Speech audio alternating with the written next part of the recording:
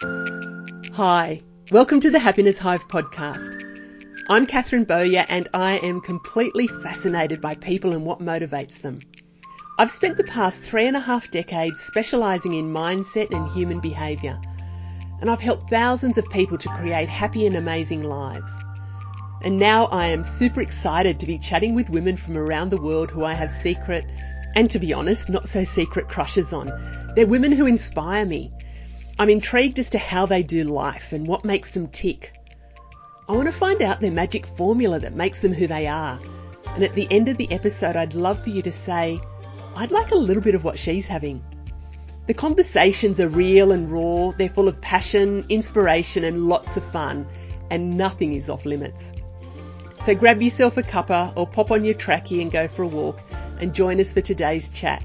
There may just be that pearl of wisdom you need to hear. So let's shimmy on over and get started. I've recently met today's guest and I'm really looking forward to finding out more about her and chatting about a topic that's dear to my heart and I know is going to be really one that the listeners will be interested in and interested to explore. My guest is Amanda Balcombe. She's a health and mental fitness coach with a focus on burnout prevention, stress management and mental well-being. Amanda was a former award-winning financial advisor and she experienced burnout a couple of years ago and she's now made it her mission to heal not just herself, but use her passion for health and connection to support other high-achieving women regain their energy, their confidence and enthusiasm for life. And I'm really looking forward to diving deep into that. Amanda, welcome to the podcast. Thank you, Catherine, for having me. It's great to be here. Yes, I'm really looking forward because we'll dive into that in a little bit in a minute or two about the burnout and the prevention and what you do. What stage of life are you at? Where are you at in your life now?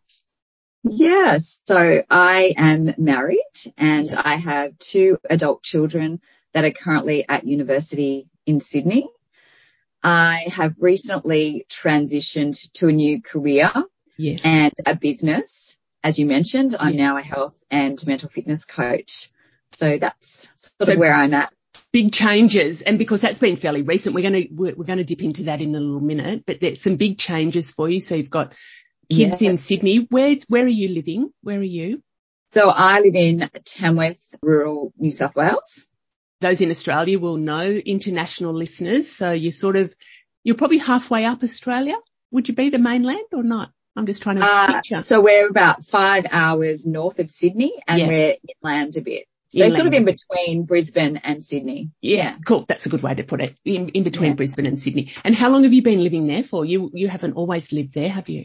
Or have you? I have. I actually grew up here on a property and I had my schooling here and then I moved away after I finished school and went to Sydney for about 5 years, studied and worked and then came back to Tamworth and met my husband, fell pregnant and we went to Brisbane for a couple of years but then came back. So we've brought our family up in Tamworth. Oh, lovely. So you've come back to your hometown.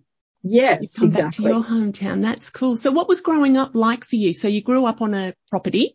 Yes, just outside of Tamworth. And I've got a brother and a sister and I was the eldest. Oh. And on a property, you learn to work hard. So you get that good work ethic. You sort of have to help out. Yeah. But it was a lovely lifestyle. I enjoyed being on a farm. And it was just What sort of farm was it? Was it livestock It was mixed farming. So we had cattle, sheep and cropping as well as making hay, so mixed farming property. Yeah. And did you go to school in Tamworth? Did you? Yes. Yeah. Was your property far out of Tamworth? No, it's only about 20 kilometres. Yeah. So only about 20-minute drive really outside. So close to town. So we had, we could access all the facilities and sports schools. Sounds perfect. It was. Yeah. I grew up in a country town. I grew up in Young in New South Wales, but I was a townie. I wasn't one of the kids that were on the farms. So we were kind of, townies and the farm kids. Yes. It is a bit like that, isn't it? Yes. Yeah. But I always loved, my girlfriend lived out of town. So I loved spending time at her place on the weekends and after, school sometimes. That was beautiful. Yeah. It's a great lifestyle. It is a good lifestyle, isn't it? And it's lovely that you've been able to that you've gone back now and you can been able to bring your kids up. So that sort of cycle, that's lovely to have been able to do that. What was growing up like? So a good lifestyle on the farm. Did you know what you wanted to do after school? I always like to ask people that question because I had no idea. Did you know? Well, I did. I thought I wanted to do physiotherapy and I was working hard because the marks were really high. And I didn't quite get the mark. So I got into occupational therapy and I started doing that at university. But in that 12 months, I actually got sick and was diagnosed with an autoimmune disease. So I ended up dropping out of university and I didn't like the course I was doing. That's often the way, isn't it? A lot of, the course is quite different to what perceptions often are. Yeah. Yeah. So I took some time out to get well and then I moved back to Sydney where I was at university and I decided to do business and I worked in hospitality and retail. So I really got a good grounding on building rapport and relationships with people. And that's something that I discovered I really loved doing. And I'd moved back to Tamworth to save to go overseas. And that's where I met my husband. And then I fell pregnant, which wasn't really on the cards. No. And I kind of which was actually great because I wasn't in the middle of a career and I was quite young. I was 25 when I had my first child. And my husband got made redundant from GIO at the time. And we went to a financial planner that he worked with. And he said, Amanda, I think you'd be really good at this. You're great with people and maths is something that I really enjoyed and figures and problem solving. So when we left Tamworth to go to Brisbane for a couple of years, that's when I started studying financial planning. And he said, if you ever come back, let me know. And we did. And that's how I got into financial planning. And it's what I loved about it is building relationships and helping people navigate retirement. Wow. Isn't that interesting that it kind of was presented to you? Somebody saw something in you or even just planted that seed for you. Absolutely. And that happens a lot, doesn't it? Yeah, it wasn't really on my radar. No. And I didn't even know what they did until we actually got a financial plan done ourselves. And, I started to look into it and I was like, I think this could be a really great career. And I love that you develop relationships. So it did present itself and it ended up being something that I really loved doing for 17 years. Wow. Can I unpack that a little bit more? And I'm not even sure if you'll know the answers to it, just see what comes forward. I was running an event the other night, the Happiness Hangout, where we were talking about choosing you. And there were some questions about, how do you know when we're talking in a work or a business context? Like, how do you know what to follow or to pursue?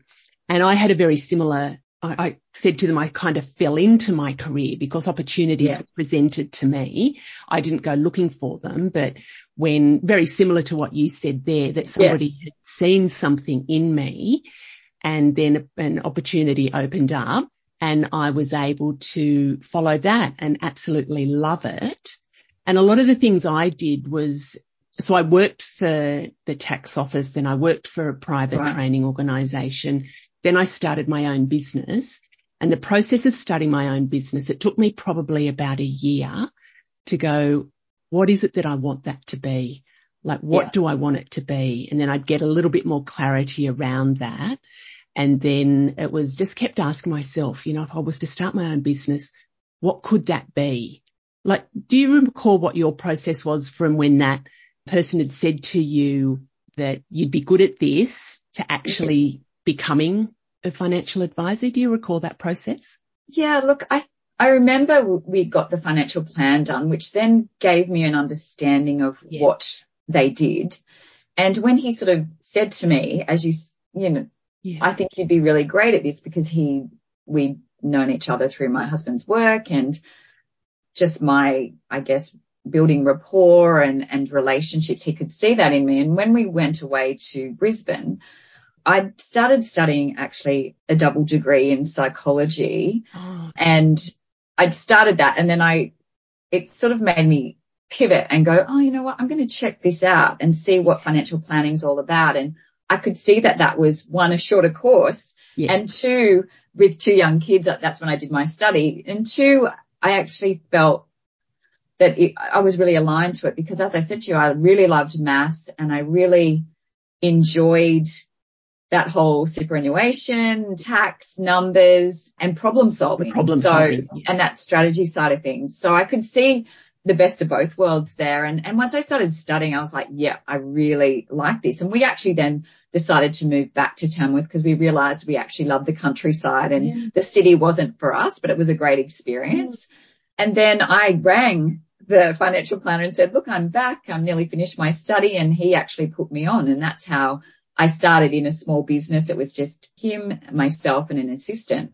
And then after about 3 years, I wanted more exposure to more planners to learn and grow, because that's me. I love to learn as much as I can and grow.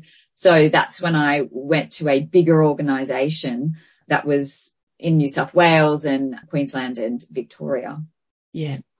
What I guess I'm hearing a lot there as well is you kind of know yourself, or you knew bits when you started studying, that you were exploring what the financial planning was like. You gave it a go, and it was just like, oh, actually, yes, this is aligned with what I like to do. So for me, that's almost like a bit of a feeling or a bit of a knowing when you're in alignment, that it just feels good. It just sits. I don't know. How do you describe that? I find that a little bit hard to describe sometimes. Yes, I think, I'm quite open to trying things, and I could tell I loved people, and I get my energy from people. So I knew that side would fit well with me. Yes.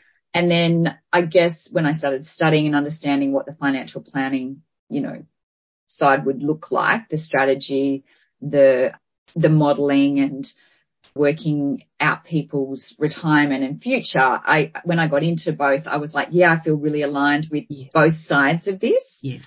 And and I just really loved that, all of it. I just really loved it and was excited to find something that I loved. And the other benefit was I could fit it in with my family. So it was really important to me that I could work part-time initially. Yes. And be able to drop kids off at school or preschool and pick them up. So I was able to fit that career in with my life.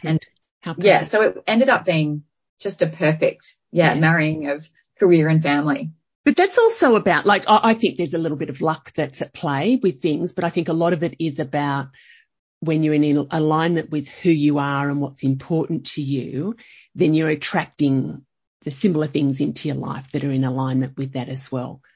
And actually, when you say that, and I look back, when I moved to the bigger company, I remember the manager interviewing me, and I said, look, I can only work 9 to 3 because I have children and that's what's important to me. And he said, oh, no one in the company works those hours. And I'm thinking, oh my goodness, I'm not going to hear from them.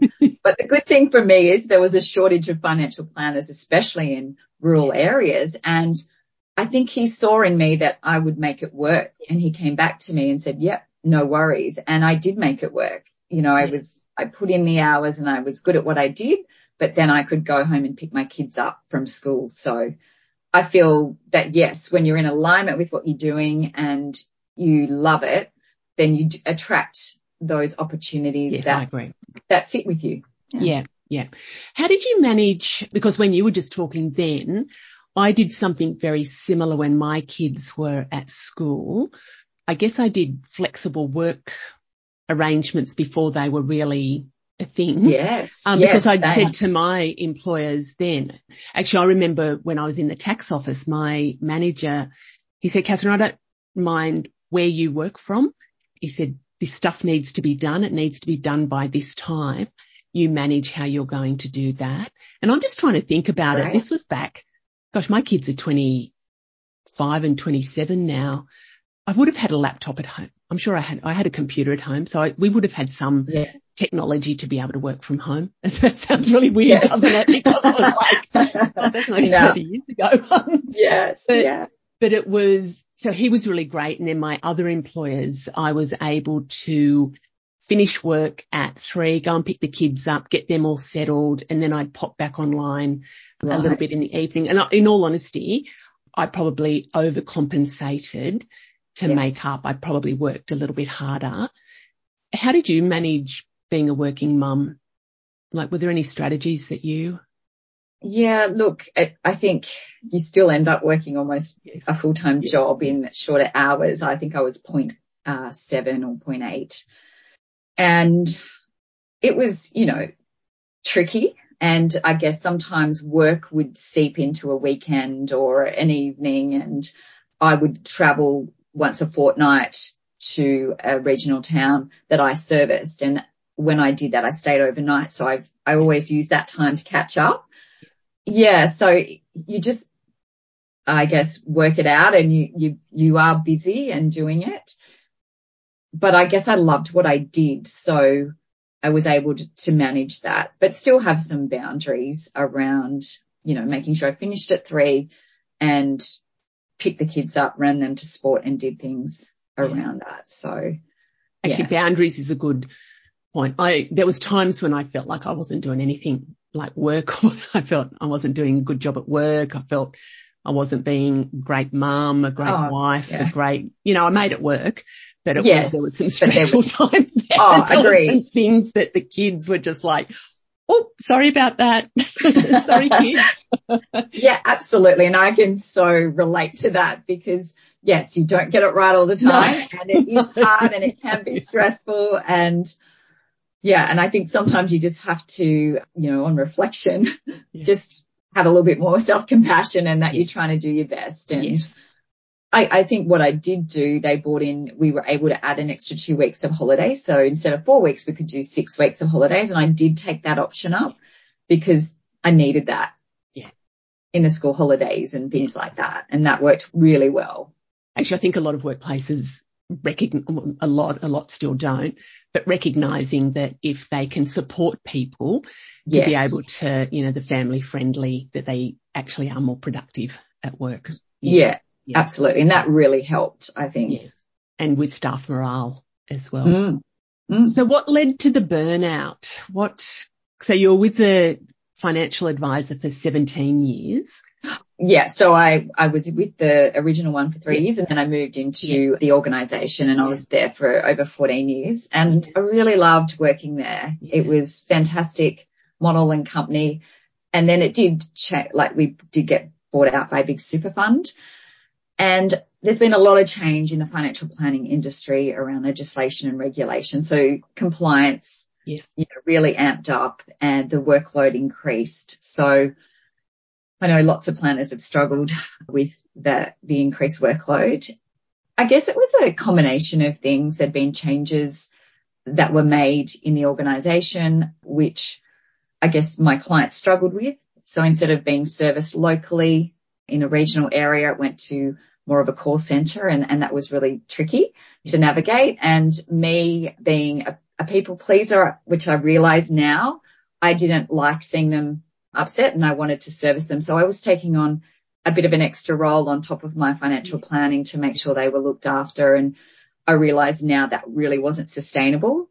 And with some of those changes, I realised that my values ended up becoming out of alignment with the organisation and how they were servicing their clients. And I realised that this isn't how I wanted to operate any longer. So yes, it was workload, it was changes, it was my values. It was also my own doing. I'm a high achiever, and I'm used to just pushing through. And I probably didn't listen to those signs of what my body was trying to tell me initially. And I kept pushing, thinking that everything would be all right. And then it wasn't. Actually, before you go into that it wasn't bit, because I want to find out what it wasn't was about. You can really hear from what you're saying there about that misalignment with your values when you were talking about financial, how you got into the financial planning and advice and the psychology and the people and the connections. And then when things changed that were, really out of alignment with what would seem to be core values for you. Yes. That's a big thing as well. And then combining that with the high achieving. And I experience it, and I know a lot of other women do too. They're often self-imposed goals and expectations. When I said to you that, there was a period when I was a working mum, and actually I'm still a working mum, but when I had kids at school and felt like I wasn't doing anything well, I was producing quality work, but it was just that feeling that I was putting pressure on myself, that I'm not doing it as well as I should be doing it. Yeah. That was all my, the pressures. They were my pressures that I was putting on myself. And that's exactly right. And I was feeling the same. I remember saying the same thing, that I'm not doing anything well. I don't feel like I'm doing work well. I don't feel like I'm being a good wife, mother, sister, daughter, all of those things. So, and a lot of that was my own pressure on myself and expectations. Yeah. I've still got a girlfriend, but she used to say to me, because I would also take on a lot of other people's stuff and want to make things okay for people.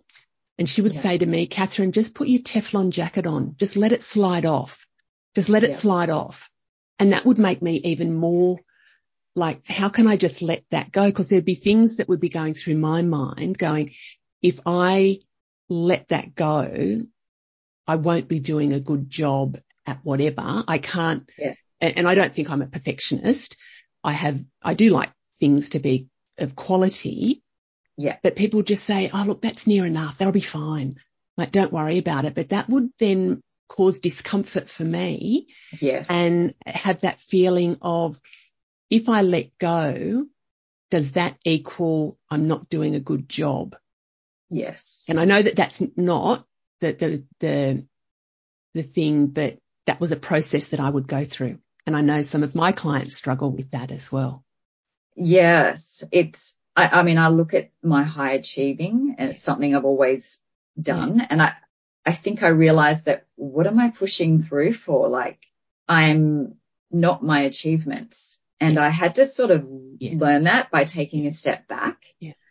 And also in my research around burnout, I've discovered that if you are a perfectionist or a high achiever or a people pleaser, then you are more prone to burnout. Yeah, interesting. And yes, which I realized that part of my burnout was due to the high achieving and continuing to push through and putting that pressure on myself that I have to be the best and do a good job. Mm. And also then the people pleasing, not setting enough healthy boundaries around that, which, what you said, you see a lot of clients, and I do too, that have similar like behavioral traits or Yes. Yeah. What about this one? Did you ask for help?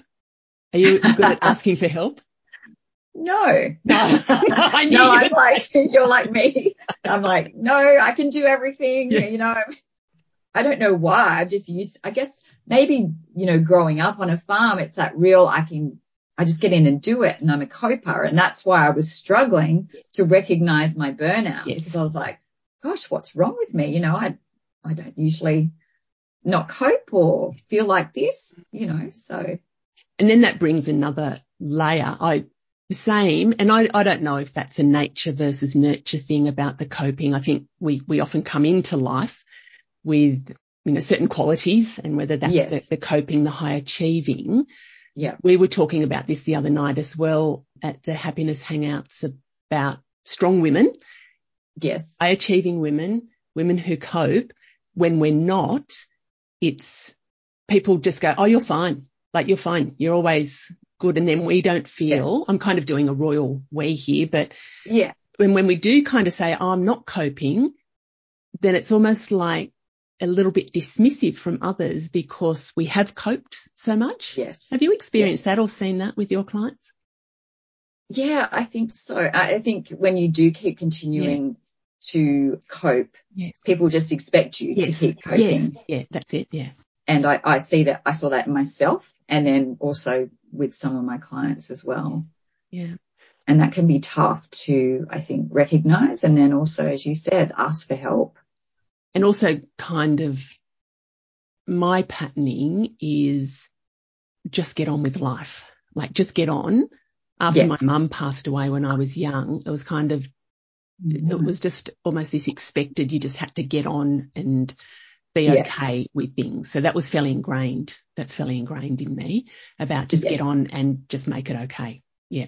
And when it's not, it's kind of like, it's not only that I'm not coping, but it's how do I manage the mental element of it that I'm not coping. So absolutely. And that would have been a big thing to go through.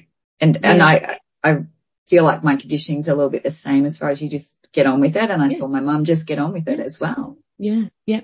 So what were this kind of the big, you've talked about some of the things that you didn't recognize, but what was the breakdown bit for you? How did that present itself? Yeah. So my burnout. Yeah. I guess it was sort of over a 3-month period.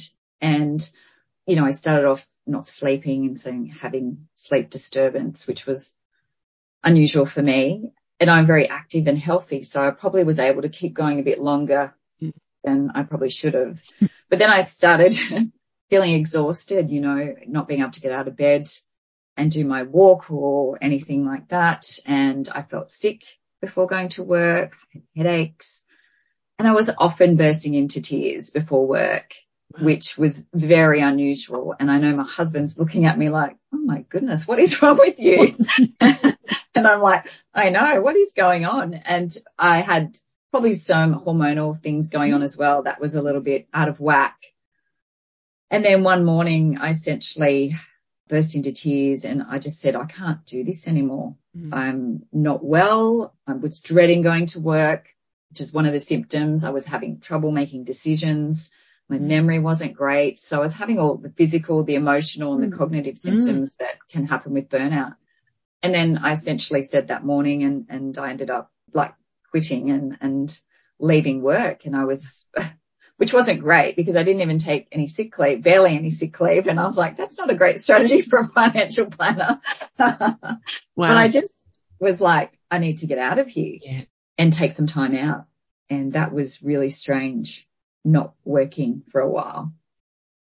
But I needed to do it. I needed to just stop and reconnect with myself and recover. My nervous system was, you know, shot, really. Shot. Yeah, that's right. Yeah. So this was only a couple of years ago, wasn't it? This was. Yeah. So it was November 21. Yeah. So not even 2 years ago. And it's interesting hearing the symptoms, like they're kind of incremental and each symptom on its own is probably not a really obvious one. No. And then, but when they kind of add up, then it becomes like, oh my gosh, this is, you know, that whole burnout.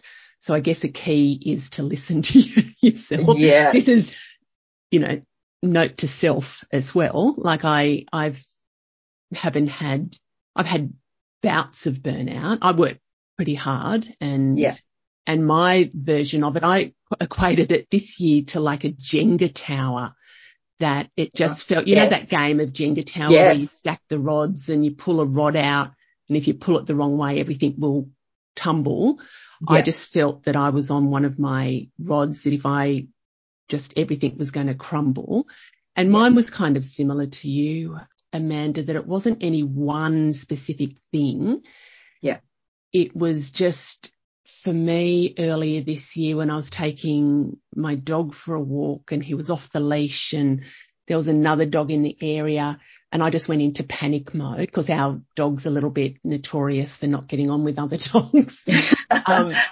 And I just went into crazy woman mode with the owner of the other dog, and I burst into tears and I said, it's all right. And blah, blah, blah. Like this poor guy, if ever I see him again. But I just went, you know what, that is just really not, my reaction was just so over the top to what was happening. I came home and I just sat there and I went, shit, this is the same as what this is not usual. This was a different wobbly feeling. And it was kind of like, if I don't do something and really take that step back, that Jenga tower will crumble. So and when you say about, slowing down and not working, and when you've been a high achiever, how did you cope with that? Yes. So it was really strange because I've always just, not taken a lot of time to stop and felt guilty even if I was sitting around or, so it was really tough. But I do remember that honestly, I was so exhausted that I remember sitting on the front veranda in the sun for about a week, just sort of listening to some podcasts, but just staring up at the mountain behind me because I just couldn't do anything. Yeah. But over time, I've realized the importance of stopping and being still and recovering and recharging your body, and that we're not machines and that you just can't keep pushing and pushing and pushing because burnout is what does happen. And then off the back of that, I then got a cancer diagnosis. Oh no. Yeah. So whether that was because of the stress and the burnout or I was just unlucky, but that's what can happen if we don't listen to our bodies and what's going on. And that's why I'm so passionate about helping women to recognize their stress and start doing things about that before they get to something that could be really bad.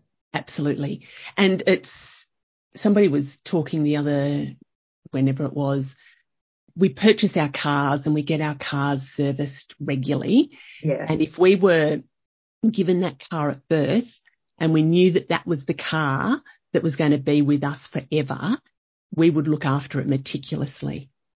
But with our bodies, we are given these bodies from birth and, sometimes we don't look after them quite as well. And I'm guilty of that. Like I tend to look after myself pretty well, but there's times when I don't and I forget those things that I tell everybody else about. And it is about recognizing the warning signs and paying attention to those warning signs. You hear so many stories of different versions of what you've shared where people haven't paid attention to the warning signs and they have got sick with things. Yes, absolutely. And I think you're right. We're all human. Yeah. Even though, yes, we're like generally healthy and active, but there's times in your life where there might be deadlines or things going on where the wheels fall off. But it's just about recognizing that and getting back on, the things that we do every day that help us like recharge and recover and make sure that we're not just pushing the whole time. Yeah. So you've started your own business. So you've had your recovery and probably still having recovery, but you started your own health coaching business. Yes. Yeah. When did that kind of come up? When did you do that, or how did that eventuate? Yeah. So before I burnt out, I was studying positive psychology and wellbeing, and I'd been interested in positive psychology for probably about 5 years. And I decided, I'm going to study this on the side. And I kind of knew, I think, in the back of my head that I was going to do something in that space.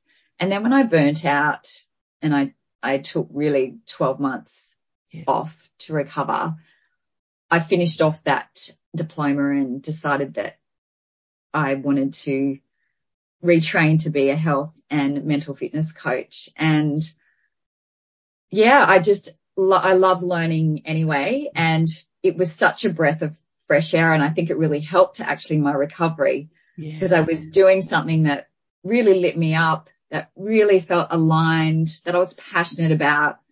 And then at the end of last year, I ended up starting my own business and I guess making that decision to leave my career as a financial planner and really pivot and go on in a new direction. But I feel like a lot of the skills are transferable around the coaching and building relationships. And it's been such a, scary interesting adventure, starting your own business, but I'm loving it so far, and I love helping people, and that's never changed. So I'm still doing that, but in a different way. And so many women that I'm talking to are really stressed out on that treadmill of life, sort of living more reactively and want to be living more purposefully, and just helping them reduce that stress and prevent that burnout. I'm really passionate about, and I'm finding that women just need that help to step off and reconnect with themselves and get their health back on track, and maybe what they want the next, 10, 20 years to look like as they're in midlife, Yeah, that's exactly. And I don't know about you, but I predict you would find this with your clients, that they probably just love having somebody there that gets them and hears them and sees them for what's happening, and being able to sort of be their support person, their wing woman, to help them, just get back on, because they probably know a lot of the things. They might not know the things, but it's about having somebody there that holds space for them while they can navigate that. That's what I find a lot with my clients. Yeah, absolutely. In that coaching space, it allows them to unpack what's going on. Yeah. And you would see that a lot with yourself. And what I'm finding, because women are so busy, one, they don't give themselves permission to look after themselves or prioritize their health. And I know I was guilty of that.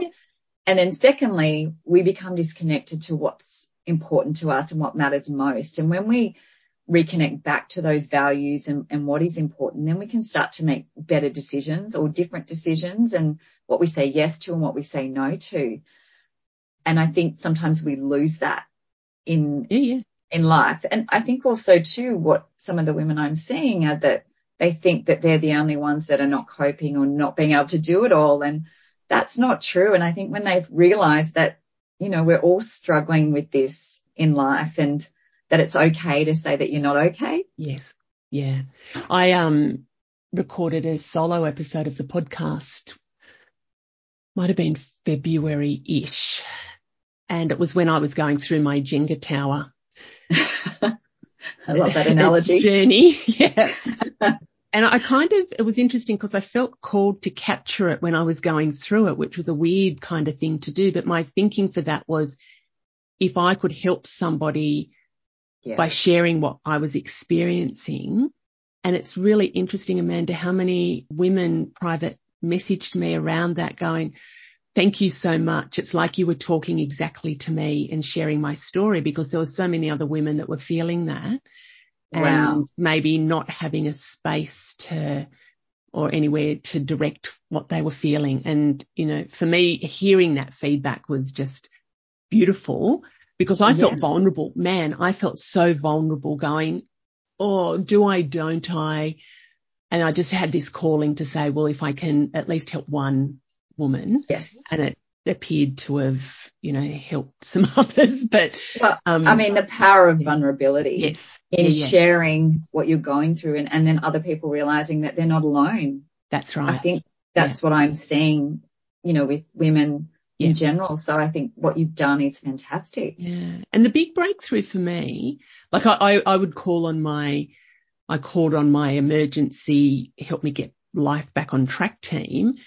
But the thing that really stands out for me, where I noticed a physiological difference, when I was talking to a girlfriend who's also a coach, and we kind of coach each other. But I said to her, do you know what? I'm not okay.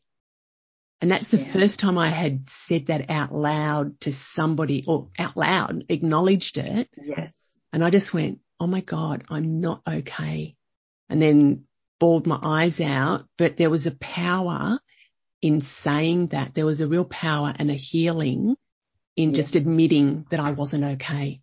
And I think that's what you were saying too. I really resonate with that, because I know, that morning that I burst into tears and just said, I can't do this anymore. I'm actually not okay. I'm not well. I need to make a change. And that was obviously taking that time out to heal my body and decide what's next and really reconnect. So I understand exactly what you're saying. And it's hard to say that when you've always been a coper and you push through but I had to, like, I just couldn't do it anymore. So it was healing and almost a relief. Yes. Yeah. That's when you were talking, that's what was coming forward for me, is it was a relief and a release.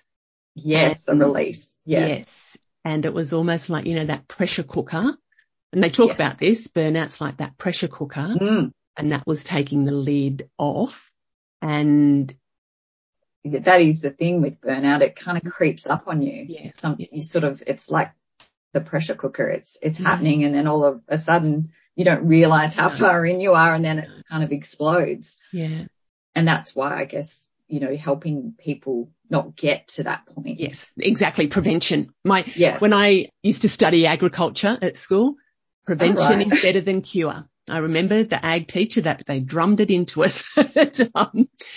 Prevention is better than cure. So yes. Exactly. And that's actually where I trained, is through Pre-Cure, which was a New Zealand based company, and there it's about prevention is cure. So we need to be looking at prevention before we get to that really bad health stage, mentally and physically. Yeah. So what are some quick tips there's heaps that we've woven through here, but what would be some quick tips for women who might be resonating with some of those things that we've talked about, for them to be able to pre-cure?